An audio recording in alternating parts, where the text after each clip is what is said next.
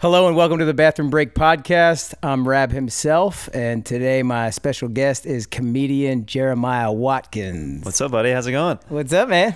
Good to be here with this nice cow pillow and everything. This definitely looks homemade. Yeah. I stitched it up right before you got here. Oh yeah, this is a piece right here. I knew I was of art, a piece of art. Yes, not just beautiful. It's just beautiful. I knew I was gonna hear it. Like as soon as you guys came in, I was like, oh shit. I'm definitely married. Yeah. Did your wife make this?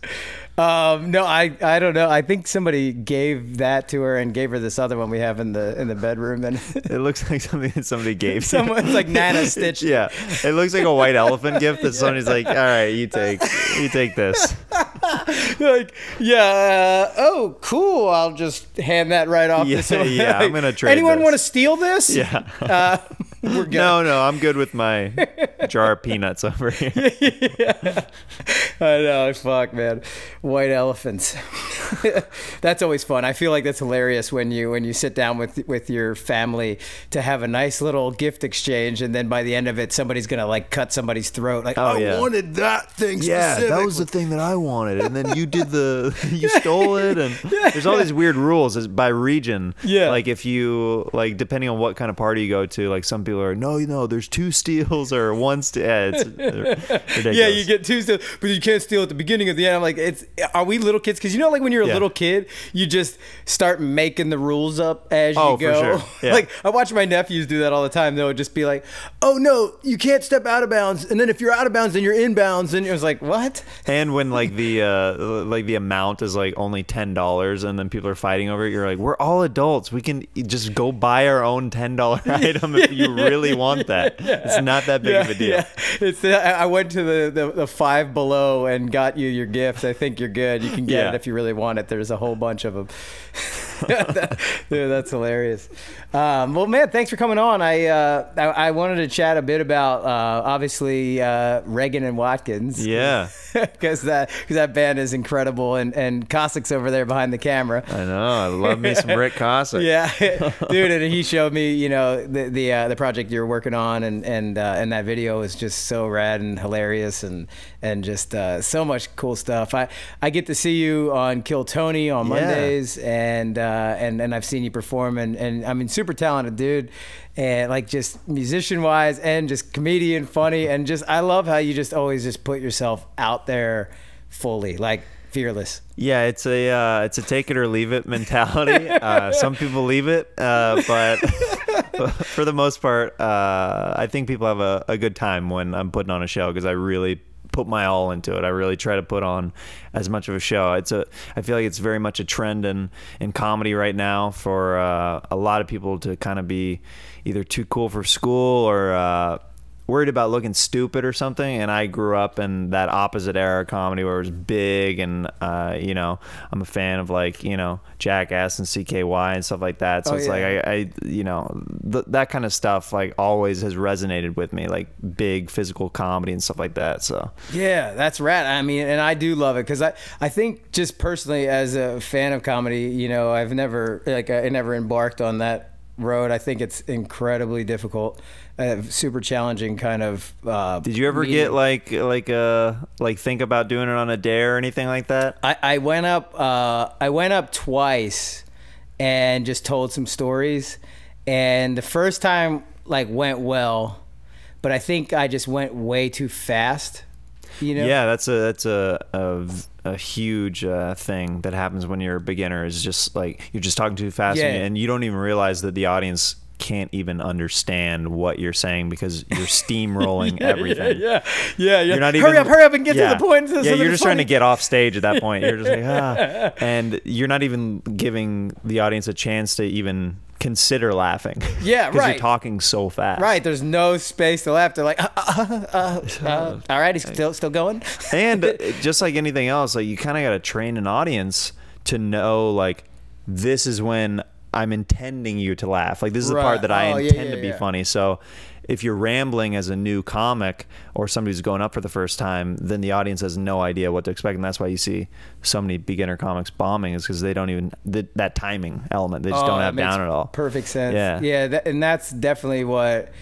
Like, I think I can understand it enough that I would be able to get it if I did it a lot. Yeah. But like in the beginning, it was like just from naturally telling stories over the years and things like that. Like, it worked out the first time. I got a bunch of laughs, and it worked, and it was like intoxicating. And I could see why, like, you would then just drop everything and commit your whole life to it. Sure. Because it felt like that for me, and I'm like, I'm a camera dude doing my whole other life, and I was like, huh. Like, this is cool because there's something about. There's a rush that comes with it. Yeah.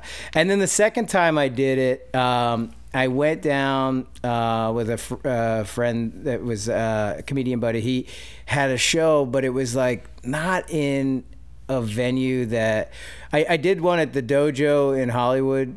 Yeah, that was the first one. Over on Sycamore, the Sycamore Tavern. Yeah, that was the first one I did, and that's like this little room where they're sitting there, like looking at you, paying attention, ready to laugh or boo you or whatever. But the second time I went and did it was in a bar, and it was like everybody's at the bar drinking, and somebody's getting like food, and it just sucked, it's like no one's paying attention, and then you're just like, hey, like me up here, me, and that's horrible. Bar shows are pretty difficult, especially, I mean, I've competed literally. I did one show with it was on a night of the World Series one year, where we had we were doing a comedy and music show, and Bill Burr was supposed to go up, and he went on like while the game was going on, and you could tell he hadn't been in that bad of a situation in a while, because he's established now. Right. He's doing theaters and stuff like that, and he just kind of like laughed. He's like, how about we sing our song now? Like, because the comics were doing a little bit of stand up and then going into their music, like with this show that we do called the Goddamn Comedy Jam with Josh Adam Myers. Oh, nice. And so they do a stand up set followed by a song with a live band, and he's like, he's like looking at this crowd like they're not ready, like let's just play some music, something that's loud and that will kind of go over the World Series game that's going on. I mean, that makes perfect sense, and he's the type of dude that could just make that decision.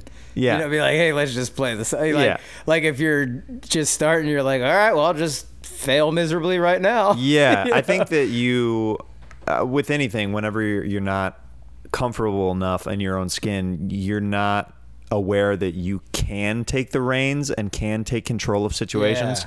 I've had so many shows like that, or like bad auditions, or things like where I was starting out, where I was like, oh, I didn't realize that I could have taken control of that moment and really reshaped it.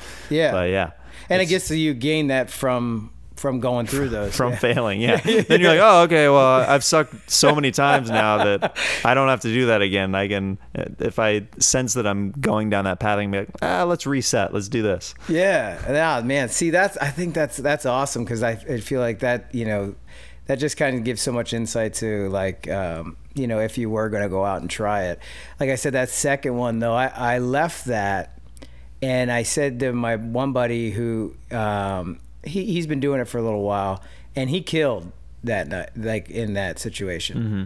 But mine, like, it was like a couple laughs, and then it was weird. But the story, I chose a different story, and then it was like you kind of needed everybody to pay attention to it for it to have that build up, for your payoff and everything. And so in those moments where I could feel that people weren't, it starts rattling you a little bit. Oh, definitely. And then I was saying to him, I was like, dude, I bombed. He's like, no, that wasn't a bomb. He's like, you got laughs and you did these things. Like, you didn't do as well as you did before, but that's not your bomb. So no, he's like, trust it gets me, worse. You'll bomb. You'll know when you bomb. I thought it was. Like, I thought it was, but he was like, nah, dude, you had more laughs than a lot of the other guys in this thing. He's like, nah, that wasn't a bomb. I was like, oh, well, it just didn't feel as good. And I was like, oh, no, it's just like heroin. I was like, it's the best the first time, and then you're just chasing that dragon every other time. That's hilarious. So that was it. Went 2 and I haven't been up or done anything like that in a while. So take that feeling that you had and amplify it times about 30. That's what a true bomb is like, and you're just like, you just want to be done. You don't want to talk to, like, when I've bombed really bad, I never have understood when I'll see like a comedian bomb and then they're hanging out chopping it up with people like the rest of the night. I'm like, dude, you bombed. Why are you like sitting in your filth? Like, leave. Yeah, like you need to go take a rape dude, shower. I go home and I'm just like, I want people to, like, Men in Black, forget the whole night happened, and I just want to get out of there. Crying in the bathtub, like, I'm better than this. Oh man. Okay. Well, maybe I won't try it because I don't want to feel that way. Oh no, I don't want to discourage you, because here's the thing. The feeling that you had, it's, you know, and this is all, it's all addictive, like the drive to go back to do it. The feeling that you had when you did well, like you haven't, you know, had a killer set. Right. You amplify that times 30. The feeling that you get, like, you're like, I'm invincible. Yeah, you know? yeah. When you're killing, it's like nothing else. Whenever you're getting like full room laughter and people all on the same wavelength, it's. I could imagine, because that night felt good, and then I could imagine it would be even like. Yeah, the high just gets higher and higher. Yeah. That makes total sense. High and very low lows. I think for me personally, because my wife asked, she's like, are you going to do it again? Like after that one that was like, I was like, I don't know. And I felt like this feeling of like, the trouble with me is like, if I'm not going to go 100% at this thing and really love it and just focus my whole everything on this, then I sort of feel like a cheat, I just, it doesn't feel right if I'm not going to make this my everything. Yeah. You know, and for me, like, which I can respect that, because there's a lot of people who, you know, are half in, half out kind of thing, or yeah. And I feel like, because for me, like personally, my goal is to direct features, and I'm a camera guy now, and that's what I've been doing for years, and I'm working towards that and just continuing in that path, and that's my goal. I'm focused like on that, and so then it would be like shifting that gear, and I just feel like, God, I mean, it was so much fun, but I would have to be like all in. Sure. Or I mean, that's how I am with stuff. And you are, and that's the thing is like, that's your world. Like, you're so committed. Everything you do is surrounded by that. And I feel like that's what it takes to be good at it. Yeah. I mean, like for Kill Tony, it's a show we do at the Comedy Store every week. For people who don't know, it's comedians. Anybody who can sign up out of the audience. Doesn't matter what level of comedian you are, and you sign up to do 60 seconds in front of a panel. And I explain it to people like the Tonight Show has the Roots as their house band. We are the house band, but we commit to different characters every week. So if the Roots were dressing up as different, you know, characters and committing to that, then that's what that would look like. And it's just a panel like with Tony Hinchcliffe and Red Band and a couple guests of just chaos that's like riffing with the comics after their set, maybe getting to know them, maybe roasting them if their set didn't go well. So maybe roasting, maybe perhaps. Yeah, I was like, that sounds like the most horrible environment. I mean, like, for me, like, just thinking in terms of, okay, what I've already tried a little bit, and I wouldn't call it stand-up, I would just call it, I went up there and told some stories. But like, if I were to try that in front of you guys, I would fail. I already know I would go in it. Yeah. I would be like, oh man, because you know, like, here's all these professional comedians right there. They know how to do this. They already know the whole game, and then you're just gonna put yourself out there. And then if you don't have like a tight like 60 seconds that's really good, chances are you're getting like. I mean, has there ever been a time that someone came up and just crushed so hard they were like, that was great, that's it? That happens for sure. Wow. Where they'll just give like, you know, they'll be like, we don't have much to add, that was great, like, and they'll find out about them, like, hey, what's your living situation, what's, you know, what kind of job, like, how long you've been out here. They're more interested, like, where's this person going? Like, I don't need to help them currently with what their piece was that they just did. Like, we want to help them out in the future. So, or they might give them, like, if it was a really good set, every once in a while somebody on the panel will have an idea for like a tag for one of their jokes, like to tack on at the end of something. But sometimes they're just like, yeah, that was great. Please keep coming back because like, we need, you need all of that for the show. You don't want, we've done shows where we did a show in New York a couple years ago where every comic was solid and it didn't make for a very exciting show because there was no contrast. Yeah. So everybody was responding that they'd all been in New York grinding, doing mics for like between 5 and 7 years. So they're all pretty solid. Yeah. So we're just like, cool, keep it up.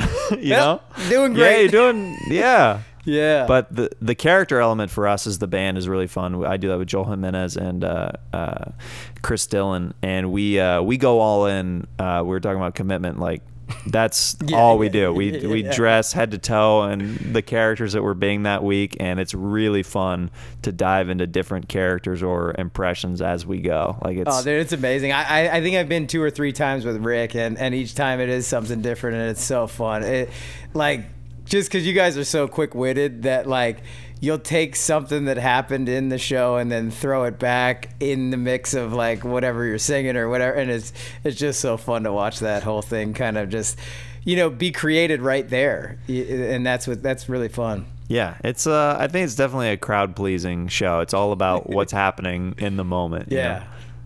That's cool. And you have your own podcast too. Yeah, Jeremiah Wonders. Yeah. Yeah. So and what is that like? So the theme of that show is so I do like some of my original characters on that show and stuff like that, and I've got like some different segments.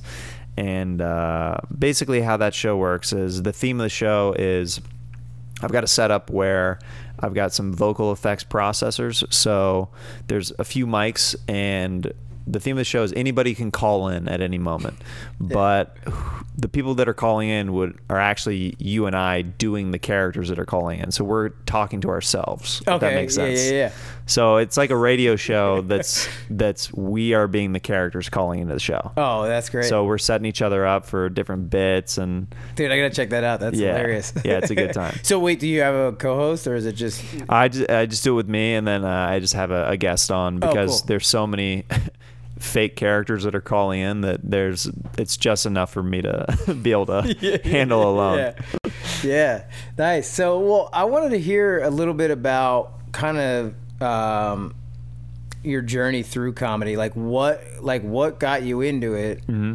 Then, kind of the decision are you originally from here or? No, I'm from Kansas. Yeah. So then you like the decision to come out, and then just kind of how that goes. 'Cause not to interrupt, but I saw you like on something. I was watching Inside Jokes or something, and it was this thing on Amazon, and they like picked a couple people to go the Just for Laughs. Mm-hmm. And then I saw you like there, but you weren't on the show, but like I saw you in a thing. Yeah, I wasn't I wasn't featured in part of the documentary of that show, but you were there. But so I did New Faces for Just for Laughs last year in 2018. Yeah. Hell yeah. So I want to hear kind of getting to that point. How did you get into comedy, and then because that's a big deal. I feel like that's a big deal to get to. Yeah, to that festival. Yeah, it's Just for Laughs is considered probably the most prestigious comedy festival in the world. Yeah. You'll see,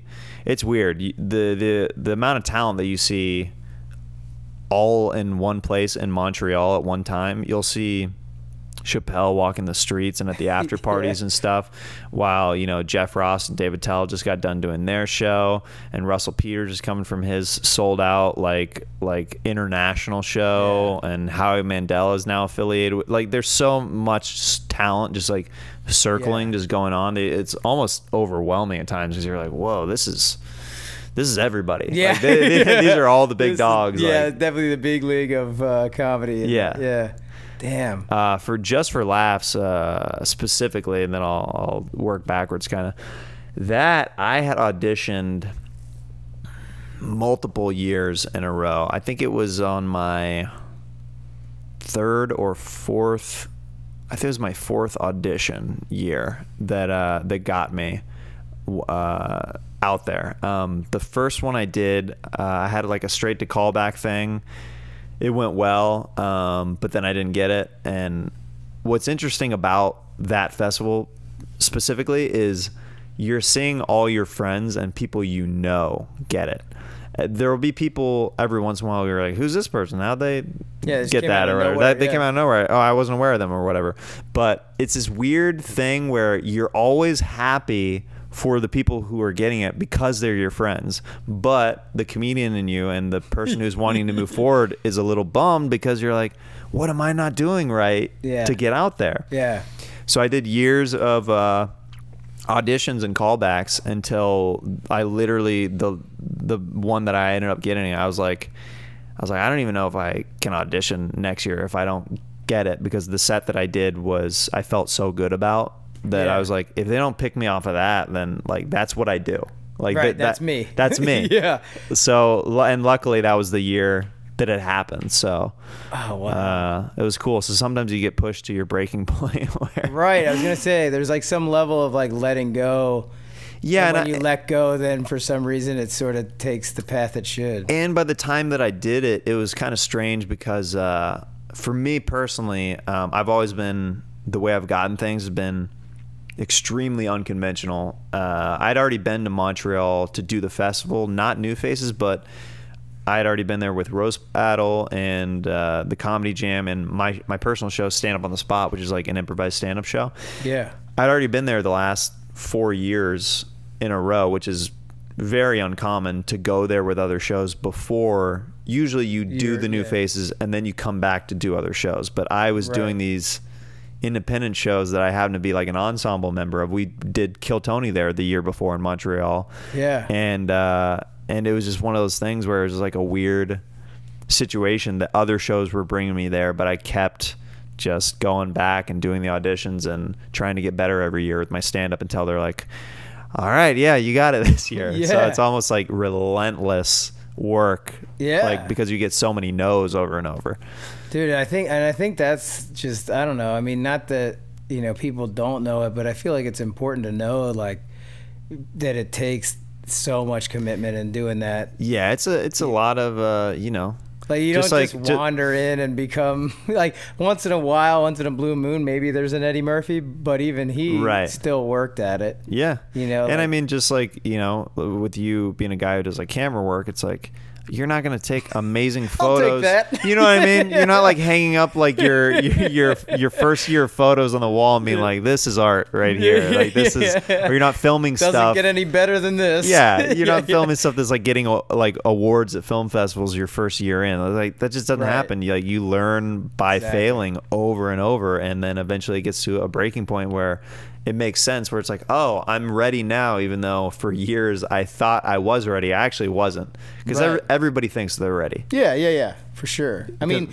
part of that is like, you gotta sort of think crazy like that, or you'll never get to that place of being ready. Otherwise, nobody would move. Yeah. You know, you have to believe in yourself to a point. Otherwise, nobody'd even start pursuing it. Yeah. But yeah, so I from Kansas, and I grew up just super into different sketch shows like SNL and Mad TV, later on in Living Color, stuff like that.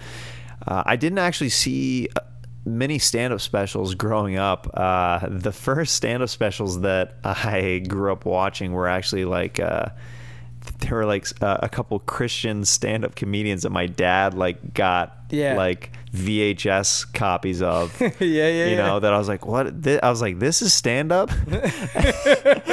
And then later on I found out, I was like, yeah, it's a version of stand-up. It's not very common, but that's funny. So did you grow up Christian? Or? Yeah. Okay. I grew up like going to like a private school, and grew up super religious and stuff like that. Yeah. And we go to church every week, and went to a private Christian school. So I've definitely now, you know, as I've gotten older, I've definitely lived a full life of seeing a lot of different points of views. Yeah. Because I feel like comedy would certainly expose you to that versus. Yeah.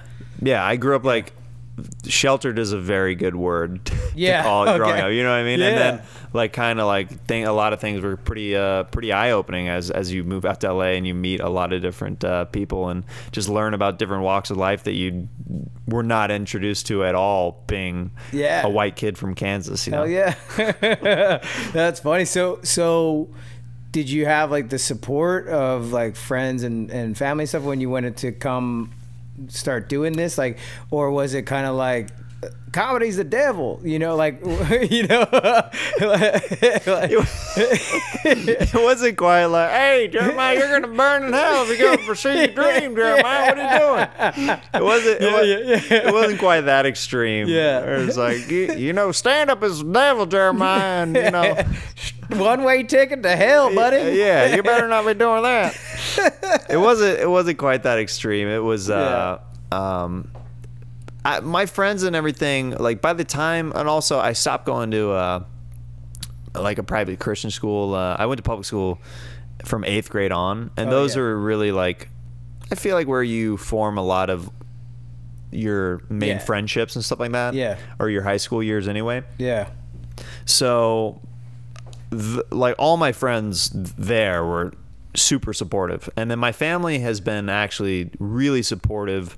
They just don't like fully understand how everything works, you know, because I'm the only person in my family who has pursued anything in entertainment. Right. So they're just like more like, I think mainly my mom, you know, just being a mom, just more concerned like and scared like, am I gonna be okay? Am I gonna like get involved with the wrong people? Shepherd's pie, I can send you in the mail. Dude, my mom makes a fire shepherd's pie. Hell yeah. Yeah, man. Dude, yeah, because I mean, I think, you know, every parent has that concern, especially, you know, like for me, I did the CKY stuff, then the Jackass show and the first movie, and then the Viva La Bam and all this, and like that part of time, things were going really well, and sort of anything you're doing was taking off and working out. Mm-hmm. And then after that, you know, it was like, okay, well, what do you do now? You know, and for me, I just got heavy into drugs and alcohol, and it worked as I know. But then I got sober from it. But some dark years there, and then trying to figure out what do I do, and it made a lot of sense from being on set for a bunch of years that I would go into the camera side of things and do that. So it made sense, and that's the path that I took. But I would have like aunts and uncles that are like, hey, your cousin wants to like go to film school, can you talk him out of it, you know? And you're like, no. Talk them out of it? Wow. But they would do that because they would be like, because they saw what I went through, you know, like. So they were afraid that they might follow a similar path if they go to film school, that they might end up doing drugs or something. Yeah, it's like, well, just because he wants to study, like, you know, like Stanley Kubrick doesn't mean that he wants to snort cocaine off of a hooker's asshole. That was my choice. Yeah. Like, you know, Aunt so-and-so, you know. Yeah, that was like, my film school. Yeah. So, I took a crazy ride, but yeah, everybody's journey is different and everything, you know. So I think they saw it more as like, it's so unstable. And you know, but were they supportive though when things were like smooth and you're kind of going from job to job, or were they still like, did they still like, we don't understand this, but we're supportive of what you're doing? Yeah, well, like my mom was supportive from the whole. That's how my mom's always everything. Been. Yeah. But I think my dad didn't get it when I was younger because I was a little hellion and I was getting kicked out of schools and I was in a boarding school and whatever. And then as it started to get successful, then he's like, oh, okay. You know, I mean, I grew up outside of Philly in Westchester, and you, like, the way I always said is like, if you grew up there, like you either swung a hammer or you sold software. Like, you know what I mean? Like there's like not many options for what to do. So then, like, being in the entertainment business is like, what? You know, like, why would that ever work out? You know, so as it did, then yeah, of course he was like, oh, this is cool. Like, and he's been supportive since then. And even in the times where it's been like a challenge to figure out what's next or whatever, he's been like, no, dude, you got to stick with this thing. Mm-hmm. This is your thing. And so he's been good for that then. But I think in the beginning, totally didn't get it, didn't agree with it, didn't think it was smart, because Jackass hit in my fall semester of my sophomore year in college, and I was thinking, oh, I should drop out of college and do this. And he was kind of like, we don't, because none of us knew that it would take off. Sure. It was like, maybe there's a pilot, maybe that'll be it, you know? And then so it was cool to see yourself on TV for an episode. And then you're like, well, then they ordered more and then did that. But for me, I was able to film a couple bits, be at school and do that. Then when Viva La Bam came around, I had to take off from school because I was shooting so much. So it made sense. But I think in the beginning, it was very much like, dude, this seems like maybe you should finish college, you know, and rightfully so, because I think as you know, as a parent, that's your concern for your kids, and I mean, I get it. However, once I finished with Viva La Bam and all those things, and you know, I was full-blown alcoholic addict. No, that had nothing to do with it. I just was that always. But at the end of that, when I was trying to figure out what's next, I went back. I finished school. I had one semester left, so I finished school. Then I called up some friends and was like, hey, you know, like I finished, you know, I have my degree in television film, blah, blah, blah.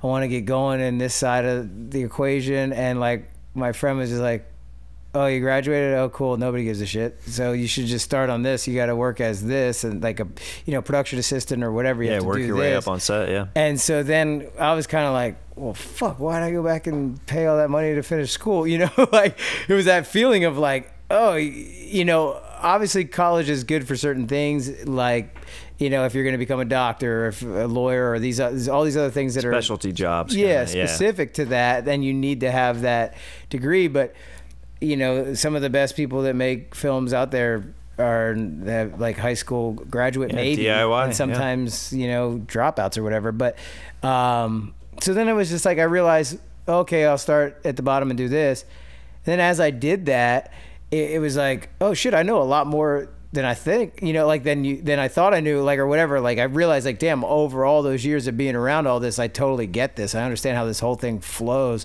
And I decided I was really interested in camera because I want to go that way because that'll help. When you're good at shooting, you know, you're usually, I feel like a better director if you're able to shoot well and do that and understand exactly what you want and kind of envision everything through that. So that's my goal and that's my personal thought. But then there's other people, you know, go straight into directing and they're good at that and whatever. But yeah, the support thing was like, I think a little tapered from my dad first. My mom always was like, you got to be you got to do what you do.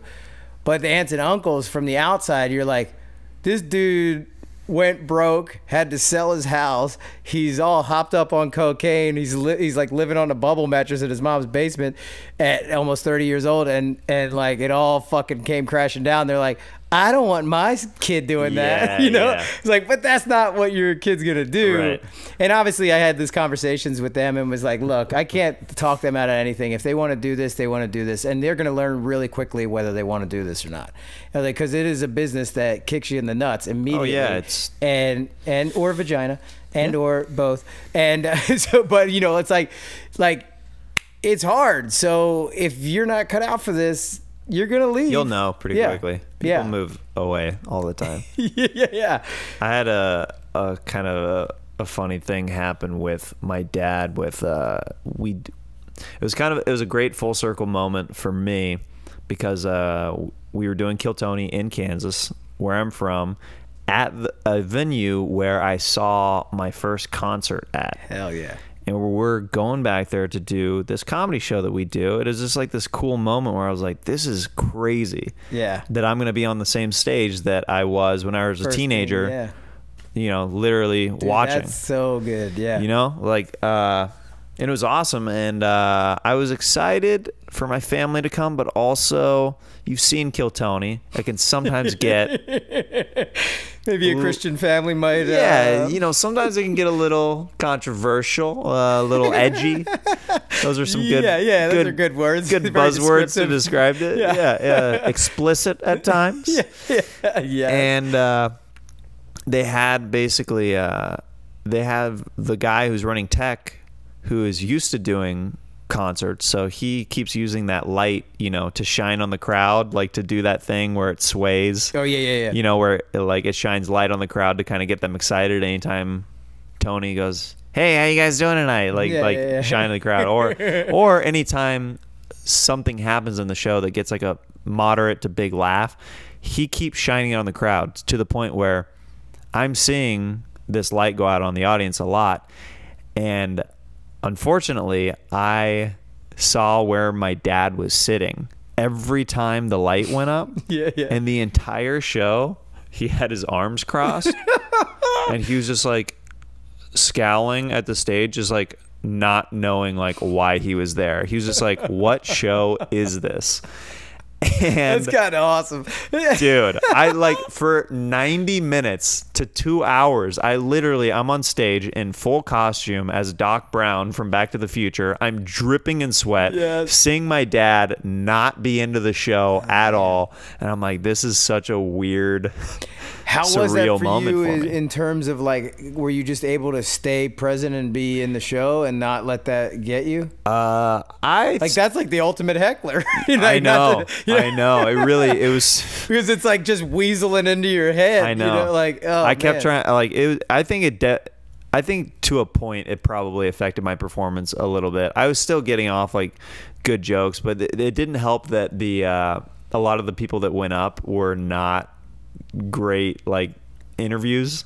If they don't give us much to work with, if they're just like kind of boring, you're playing off of that, we're trying to create energy and build momentum, and if they're just very bland and they're not giving us like details or being honest, a lot of times if people are like honesty, in comedy, like that gives you momentum and something to work with, because then all of a sudden it becomes relatable and people are like, oh, I can identify with that. So yeah, it was just a weird situation where I saw my dad for like 2 hours not happy, like while I'm on stage and trying to stay in the moment and trying to do a good show for everybody else is there. Man.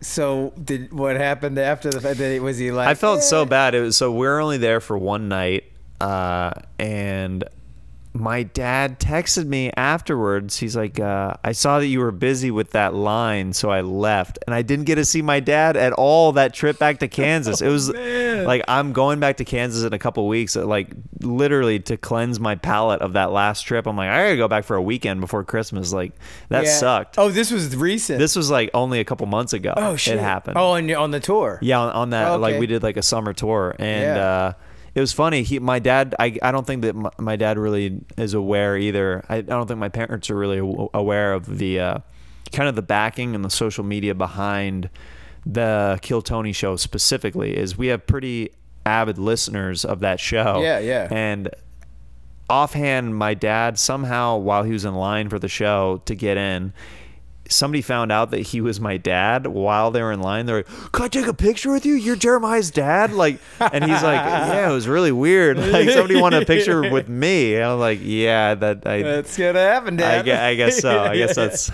a weird part of this new journey that we're on. So yeah, that's crazy. So, but you did talk to him after any? Yeah.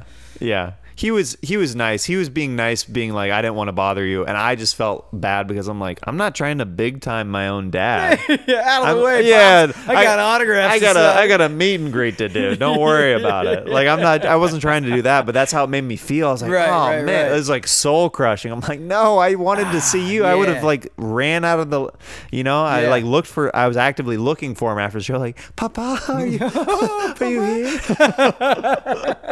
Oh man, that's hilarious. Yeah, because I feel like that is kind of sort of that moment that you get afraid of when success starts happening, that like you start drifting and then all of a sudden you're like, oh, I'm not connected with the people that mean the most to me. Like, not that was happening, but like it's this little fear in you a little bit, like I think it was like that movie Rockstar or something, that remember that movie with Mark Wahlberg? It was like the worst movie, but it was like this dude who's just this small time guy, is like loves his girlfriend, all that shit. Then you just see them start drifting, and you're like, fuck, that's what happens. Yeah, I think a big thing that happens from my experience because I've had a lot of friends, especially more recently in the last couple of years, who you know, you start to see blow up around you because you do it long enough and you start to see the classes of comedians above you who, you know, you start seeing your friends on billboards, you start seeing them on like network TV, like as sitcom leads, and they're in movies all of a sudden. And it's really weird because, you know, you start off doing open mics with them and stuff. But I think what happens is how people start drifting apart is the people who think that it's almost like they're overthinking reaching out to them more than that person. Like those people still want to be reached out to, but they're like, I don't want to bug that person. They're like, no, like I still want to remain friends and everything. Yeah. But it's a two-way street. You got to like hit it back both ways. Yeah, that's true. I mean, that's true even without like the notoriety stuff, like, because even just I'm like not the best at it. And then I'll remember, damn, I haven't reached out to that friend in a long time. Like, two-way street. Yeah, for sure. That's crazy. So what was I was gonna you mentioned a little bit about roast battle and you know, and Jeffrey Ross being up at Montreal, but I wanted to hear about roast battle because I got to see that too, and that, you know, and that's a totally different world, but was so fun to watch. Yeah. Like, again, fearlessness on your part of just like being willing to like strip down and do whatever and be right up there. It's so funny, dude. And Rick brought me to that as well. I was what is the upstairs room? The belly room. The belly room at the Comedy Store, and I was up there and got to see it when it was up there. Oh, cool. And that's I'm glad that you're able to see shows in the main room and the belly room because the energy levels are so different. You feel like the belly room is like you're a kid that's being naughty for watching something. Like you're all up there. It's like a little tree house. You can only fit like 80 people in there. So you're like, oh, and then something like roast battle, you're literally laughing at the worst jokes you've ever heard in your life. And you're just like, is it okay for me to be enjoying this this much? Is really over the edge. But it's refreshing, especially in a time like this. It's one of the last, it truly is one of the last true like havens of free speech, because everybody kind of agrees, like, hey, like when the battles are going on, there's going to be some pretty gnarly stuff that's going to be said, but everybody's in on it. Everybody's cool. And there's no hate behind it. It's for this weird game that's being played, which is roast battle. Dude, that's so fun to get to do that, I think, because like, what are some of your thoughts? I wonder this a lot because I have a couple of friends that are comedians, and I just wonder, like, it's such a hard road to navigate with how PC it is. I always laugh at the South Park, dude. Genius. They just don't care. Yeah, it's great. And it's just like the PC babies, like, wah! And they're all crying. But like, how is that for you? I mean, you do edgy stuff. It's not maybe it's not like, maybe there's some people that are walking that line worse, but I think I do kind of edgy stuff in a kind of a different way, in a fun, lovable way that I think you like. It's like you're not gonna be like, I would never take it like you've had hate behind any of it. You know? I would never feel that way looking at what you do. Like, that's never the goal ever, at least. But there are some people that it's like, they're angry, and trust me, I love the fucking angry comedian because deep down inside I'm pissed off. So I love seeing that kind of stuff too. But how, like, navigating it? How is that like for you? Like, well, for me as a stand-up, I completely steer away from certain topics. With my stand-up, but what's kind of fun about, for me, when I'm playing certain characters, I truly commit to what I think that character would actually say or what they would actually do. So the stuff that I've said as characters, I would never, ever include in my stand-up because I separate it so much. I'm like, you know, with the Kill Tony characters or different characters I played, the stuff I've even said, like, in the moment afterwards, like after the show, I'll like be watching, I'm like, I can't believe I said that. That was like pretty out there. Like, that's that's but for roast battle, I feel like you know, we do the wave, so we have a little bit easier job in the way that we're heightening the jokes that are being said. So we're almost a palate cleanser for the crazy jokes that are being said. Right. So if something gets said that's really brutal, we're a tension relief. Yeah. We go up there immediately, just like do something right on physical, you. do Yep. something silly, and we kind of like bring hopefully a little bit of more happiness in the room. But we've done some bits that were considered like really, like we did in New York. We did after a joke hit, we acted like we had a fake airplane, and we acted like the two towers going down. We did it in New York, and at first we got huge boos from the crowd. Yeah. They're like, boo! But we popped up with American flags. Like we came back up. Like we're like, no, we're back. Like we're back standing, and the audience is like, yeah. Like it turned for these boos. Like these guys are dicks. They're patriotic. This is great. So we try to push the envelope with that like weird kind of stuff. Yeah, and that's fun to take them on that roller coaster ride of that. I'm like, no, boo this man. And then like, yeah. Dude, and I never thought of it how you said like cleansing the palate, like because it does kind of get hairy in there sometimes. Like there's times where it's like, whoa, that was like almost like offense or something. Then you'll jump up and do something, and then immediately as an audience member, I'm like, oh, what's he doing? And then I forgot about that other thing. It's a reset button. That's crazy. I never even thought of it like that. Obviously, you guys have that designed that way, and and it's cool to hear the structure of the show and how you build it like that. Yeah, because sometimes the jokes for me, like that, I still have trouble kind of getting behind sometimes. Some people would joke about like dead family members or something that I'm like, oh man, like you couldn't think of it like something else to go after them for. Like I still like have trouble like getting it, like that's my personal button where I'm like, I don't know. I feel like you could have gone somewhere else with that kind of stuff. There was a comedian that did one about this guy, and I didn't like it, but it was, and like they always say that too soon thing, but it kind of was, and more so than it being too soon, it just wasn't funny. Well, that's the thing. Like, if it's hilarious, go for it. Like I had.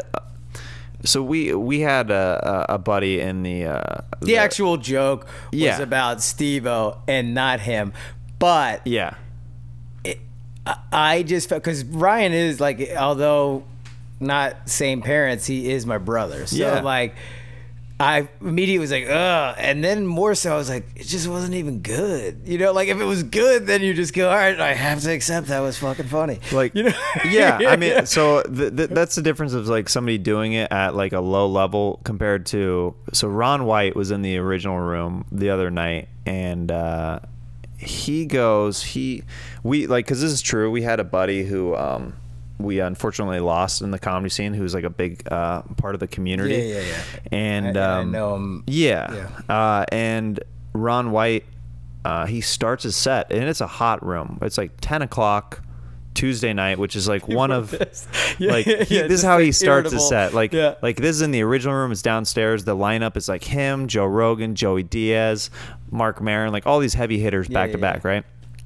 And Ron White starts his set after, like, I think Joey Diaz just killed or whatever and brought him up, and he starts a set by, he's like emotional, and he's like, hey, we lost somebody in the comedy community recently, and I just want to let you guys know that it's never too late to reach out and ask that person for the $10 that they owe you.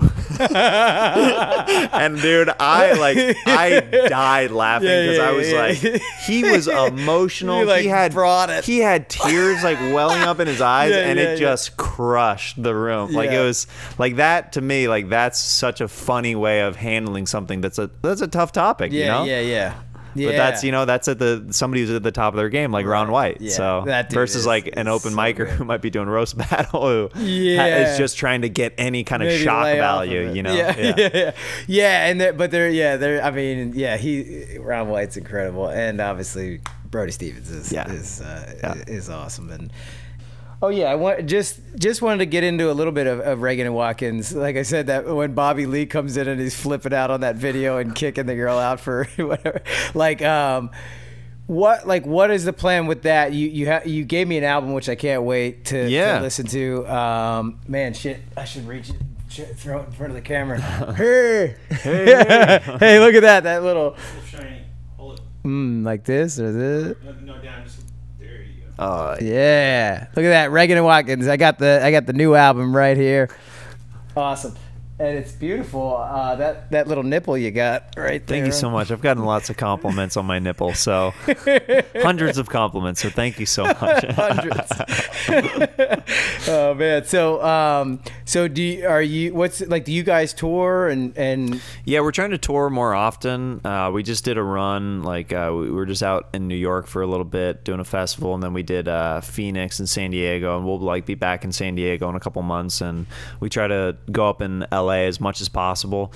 And yeah, the goal is to hit the road a little bit more with it, since we just released our debut album, and we're already working on songs for the next album, and just bringing buddies who who are incorporated with either Kill Tony, who that's how some people know us from. So the Kill Tony band is comprised of Joel and Chris and myself. So whenever we do full band stuff, we bring those guys and make it a full show, where the way we open the show is like with Joel Jimenez doing stand-up, and then Pat Reagan will do a solo performance, then I'll do stand-up, and then I'll bring up Pat after that. We'll do our duo, and then we'll build it back up with adding layers to the band. So we'll start acoustic, and then we'll add drums, and we'll add bass to it, and then it becomes like this full rock concert, hopefully at the end, you know? Yeah, dude, that's so rad. So you were a musician growing up too? Did you were you in bands? And yeah, I was in not many like legit bands growing up. I want to hear about them. I was in the bands that I was in. I was in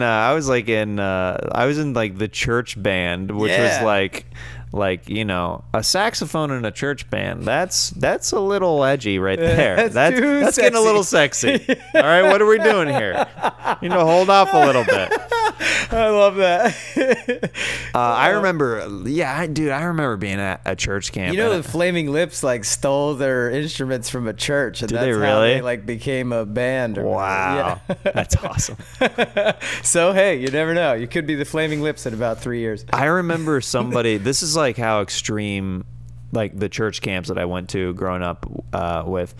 There was somebody who was supposed to play guitar in the church band, and they were like, some people were on the fence about letting a guitar in the band just because, once again, rock and roll, you know what I mean? Yeah, dude, you know, sexy. The devil, sex, drugs, rock and roll, the whole thing. And I remember I had a buddy who started playing the riff to Barracuda, the dun dun dun dun dun dun dun dun dun dun, you know, and it starts like kind of getting a little. Or whatever. Is that Heart?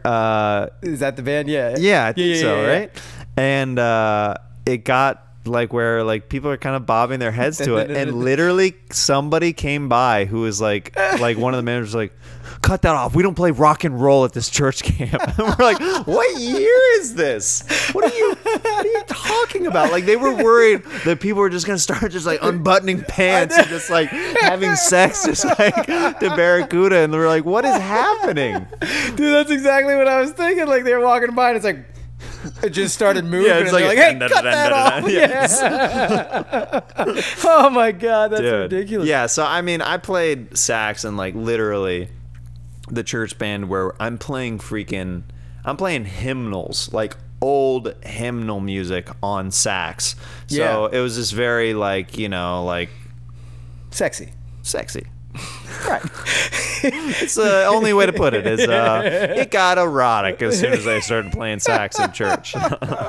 Dude, like, cause I think that there's got to be. I mean, so you grew up in the church and you know this. Yeah. Don't you feel like I guess not to ask you, but my feeling was, dude, if you just like cut all of that off and you're just saying everything is wrong, all that does is make me want to go do it more. Well, that's the problem is, you know, my brother and my sister kind of joke about it, but if you look at where a decent amount of the group of kids that we went to school with, they kind of have some weathered past now. Right. Like I think it was a little bit too heavy-handed, and I know a lot of people who went to my private Christian school that are straight up atheists now. They don't believe in God at all. Over it. Which it's probably from being like, you have to think this way. Yeah. It's just not, that's just not how things should be like presented. Otherwise you start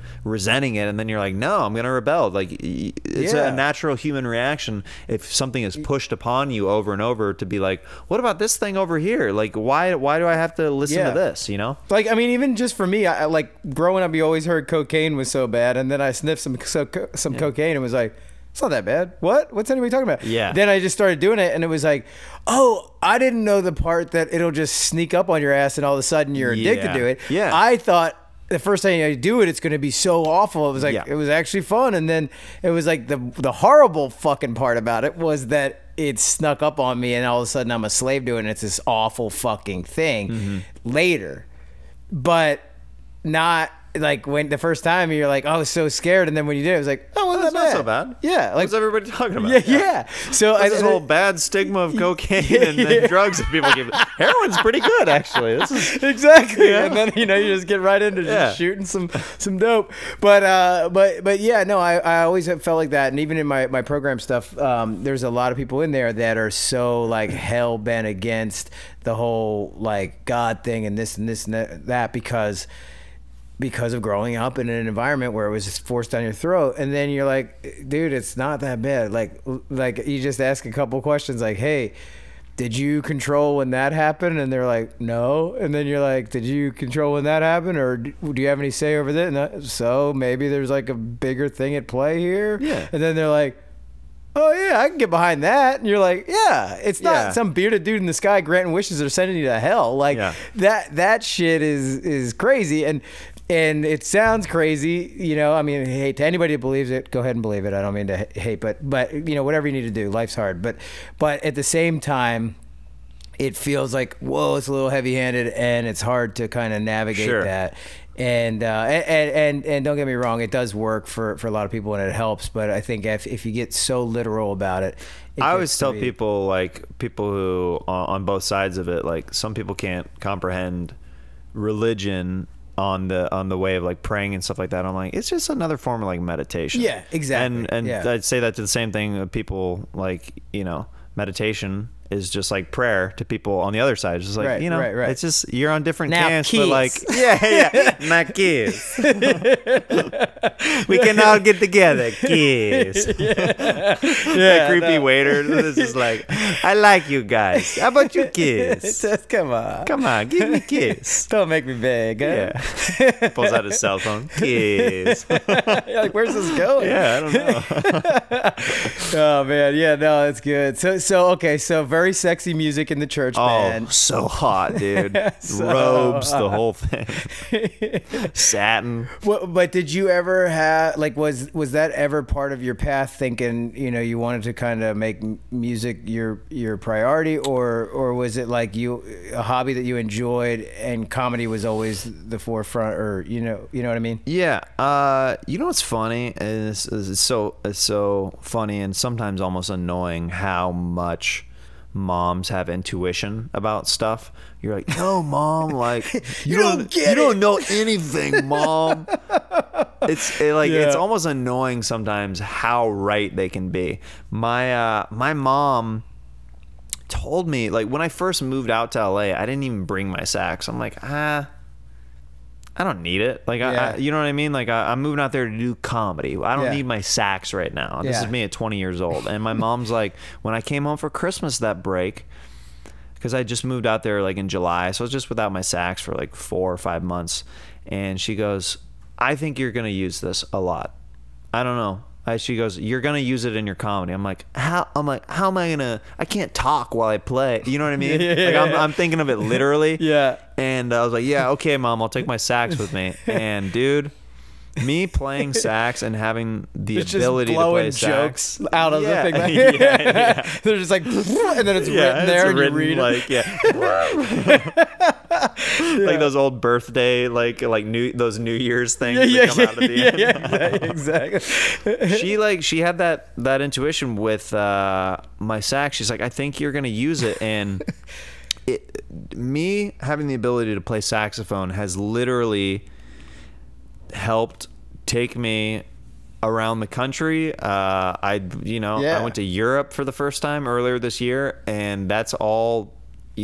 Sax is part of this bigger thing. It's not the main thing, but like even with Reagan and Watkins, I play sax on the album, and outside of singing and stuff with Kill Tony, I play sax on that. With the Comedy Jam, which we toured for it's years. a part of who you are. Yeah. I played sax on that. I play like this roadie character, and then anytime that there was a horn section or anything, I'd cover it with my saxophone. And it's weird how much even people identify the saxophone with me now, because I have used it so much. Yeah. And my mom was just 100% right, and I just have to own that. Like she's like, nope, you're right. You killed it on that one. I'm laughing because I'm thinking, she's like, Jeremiah, like, I know you think that the saxophone is sexy, but it's actually just hilarious. And you're like, shit, Mom. No, it's sexy. Like trying to like, no, Mom, it's the hottest thing these women have ever seen. You told me this. Hey, Mom, you feeling anything now? You feeling now? Is this revving your engine, Mom? Yeah, exactly, dude. Oh, it's so good. But that is so cool that your mom had that intuition, and just thinking of like a kid in the basement, like practicing like an awkward teenager, and my mom's like laughing upstairs, like, "What are you laughing at? It's getting steamy down here. Yeah, it's so hot. Yeah, you're gonna better turn on the air conditioner." Yeah, dude. Yeah, that's hilarious. But man, so good and cool that you made saxophone a big part of. Who would have thought that it'd be a fun instrument for comedy? Yeah, that's cool. So Reagan and Watkins, do you have any shows coming up soon or? Just right now we got like a headlining date in San Diego, not till like December. Then we just got a lot of local shows coming up like around LA and stuff like that I throw up on all my Instagram, social media and stuff like that. Nice, dude. I want to come check one of those out. Yeah, anytime. And Kill Tony is every Monday. Every Monday at the Comedy Store. Yeah. Okay. And does that go up? That goes up live, right? We stream it live and then it's edited later, like for audio mastering. Does it start at 7 or something? Or 8 o'clock. 8. Yeah, 8. Okay. Mondays, yeah. And nice, man. Well, thanks for coming on the Bathroom Break podcast. Dude, of course. Yeah, thanks for having me, buddy. Yeah, it was fun. I had a lot of laughs, and mom knew that it wasn't sexy. It was I know. Just it's hilarious. just funny. Cool, man. Thanks for coming on. Thanks for having me, buddy. Oh yeah.